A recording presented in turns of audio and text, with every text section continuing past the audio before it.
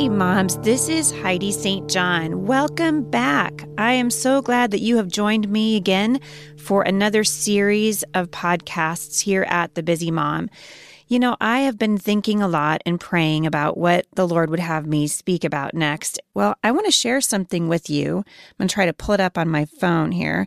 I want to share something with you that has really been, well, for lack of a better word, weighing on my heart as I think about all the moms that contact me on a regular basis. So let me just tell you what the headlines are on my phone. So I'm connected to a news source on my phone, like many of you. And when there's breaking news, I get a little push notification on my screen. And so I took a screenshot of it. I was talking to my husband about this a few minutes ago. I took a screenshot of it, and I just want to read to you what the last three headlines were. So as I'm recording this right now, it's a Saturday afternoon. And here's the last one. So 2 hours ago, breaking news. Video purportedly shows beheading of the second Japanese hostage by ISIS. 20 minutes before that, breaking news. Whitney Houston's daughter found unresponsive in a bathtub. Wow. Right before that, political news that's disturbing. And it's really difficult to navigate our way through this stuff and be courageous and be unafraid. And yet that's how God wants us to live, isn't it? The Bible says in Jeremiah 17, "Blessed is the man who trusts in the Lord. He is like a tree planted by water that sends out its roots by the stream and does not fear when heat comes, for its leaves remain green, and is not anxious in the year of drought, for it does not cease to bear fruit." Let's invite the Lord to join us. Would you pray with me? Father, we need more of you in this generation. Lord, everywhere we look, we see signs of unrest. It's frightening, Lord, to be raising children in this generation, in this culture, in this climate that's so fearful and fear-based. Lord, I pray that you would show us more of who you are and guide us by your Spirit so that we can raise a generation of children who walk so closely with you that no matter what happens around them, they are like that tree that's planted by streams of water. Lord, we've been learning about what it means to be thirsty for you. And so, Lord, I pray that you would help us as we go back to your word again to get just a glimpse of your heart for us, Lord, that you would help us to be courageous and not to be fearful. In Jesus' name, amen. All right, I want to go to 2 Timothy. If you have your Bibles, and some of you, I know that you do because I hear from you. So if you have your Bibles, I'm going to be going through a couple of verses today, but just write them down. If you just have a pencil, that would be great too. The first one is 2 Timothy 1:7. This is one of my favorite verses in the whole of Scripture because I think it gives us just a glimpse into God's heart for us and also into the spiritual warfare that we are facing as God's people and as a nation. We talked about last week, I said we have a president in office right now, Barack Obama, who was elected in our democracy basically because of two things. He ran on two words, and most everyone I ask, everywhere I go to speak, I'll say, how many of you can tell me the two words that got Barack Obama elected? And they all know what they are. Those two words are hope and change.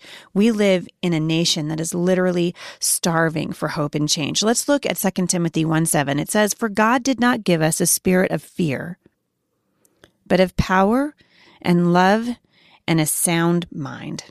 Power and love and a sound mind. The ESV says power and love and self-control. That verse tells me two things immediately about the character of God. For one thing, he cares about the fact that he knows that we struggle with fear. Here's Paul instructing Timothy. He's saying, listen, that fear that you're feeling, that fear that's gripping your heart, that's not from the Lord. He says that's actually a spirit. Do you see that at the beginning of verse 7? For God did not give us a spirit of fear. So when we feel that fear, that's not from the Lord.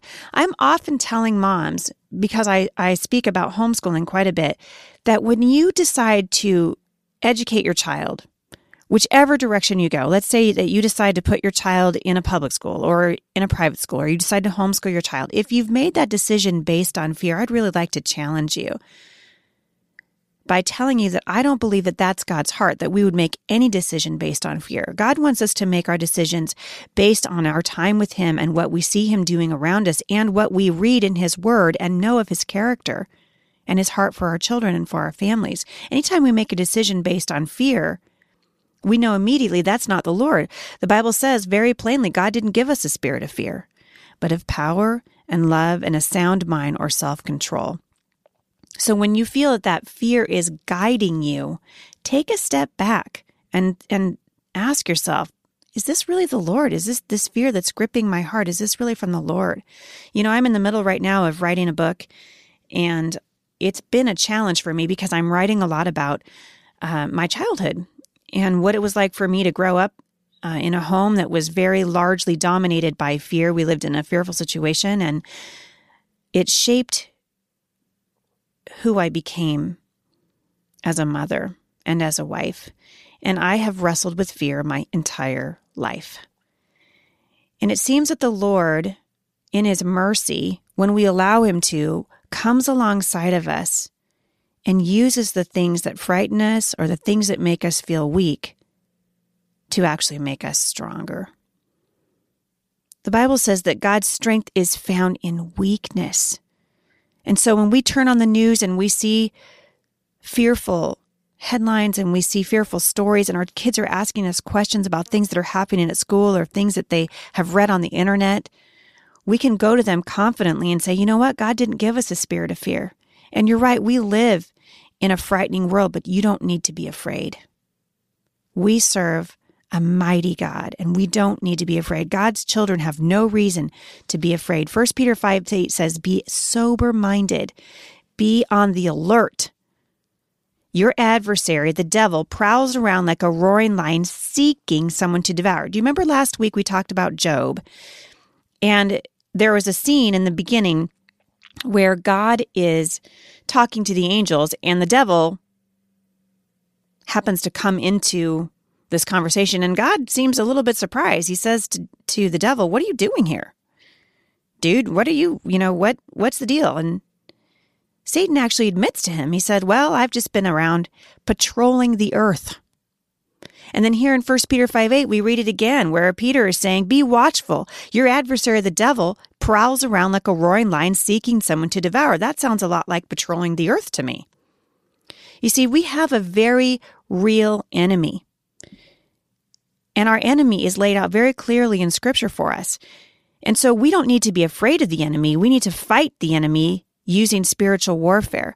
We don't fight a spiritual battle. Women, this is a spiritual battle that we're talking about. These people that we read about in the newspaper and that we see committing these horrible crimes are wicked people. There is such a thing as good and evil. The Bible lays it out for us from the beginning of time. And so if we recognize that it's a spiritual battle, it gives us the opportunity then to fight the spiritual battle using a spiritual weapon. And rather, I think sometimes than using a spiritual weapon, we become afraid and we want to insulate our children. And we want to make sure that nothing bad happens to them, that they're not exposed to anything bad. We become fearful. I talk to moms all the time who are afraid of what's going to happen to their kids in the years to come. And that fear tends to rule us and reign over us. But it shouldn't, because God hasn't given us a spirit of fear. I want to encourage you today, if you're struggling with fear, come before the Lord and just admit it to Him. You know what? He made you. He knows all about you anyway. And you can confidently come. The Bible says you can confidently come before the Lord and lay it out to Him and say, you know what, Lord, I'm struggling with fear in my life. Help me to be courageous. You know, living fearlessly, which is what we're going to be talking about, doesn't mean that you don't have moments of fear. What it means is that you live a life that's based on faith and not based on fear, that your fear doesn't drive you. Rather, your faith drives you and your belief in God's heart for you. You can trust the Lord's work in your life. The Bible says that everything He does for you is good, that His heart toward you is good. In Psalm 103:17, it says, the steadfast love of the Lord is from everlasting to everlasting for those who fear Him, and His righteousness to our children's children. Blessed is the man, Jeremiah says, who trusts in the Lord. Women, you can trust in the Lord today. Come before him, lay your burdens at his feet, and ask him to fill your fearful heart with faith. He can do it. For more encouragement, visit me online at thebusymom.com.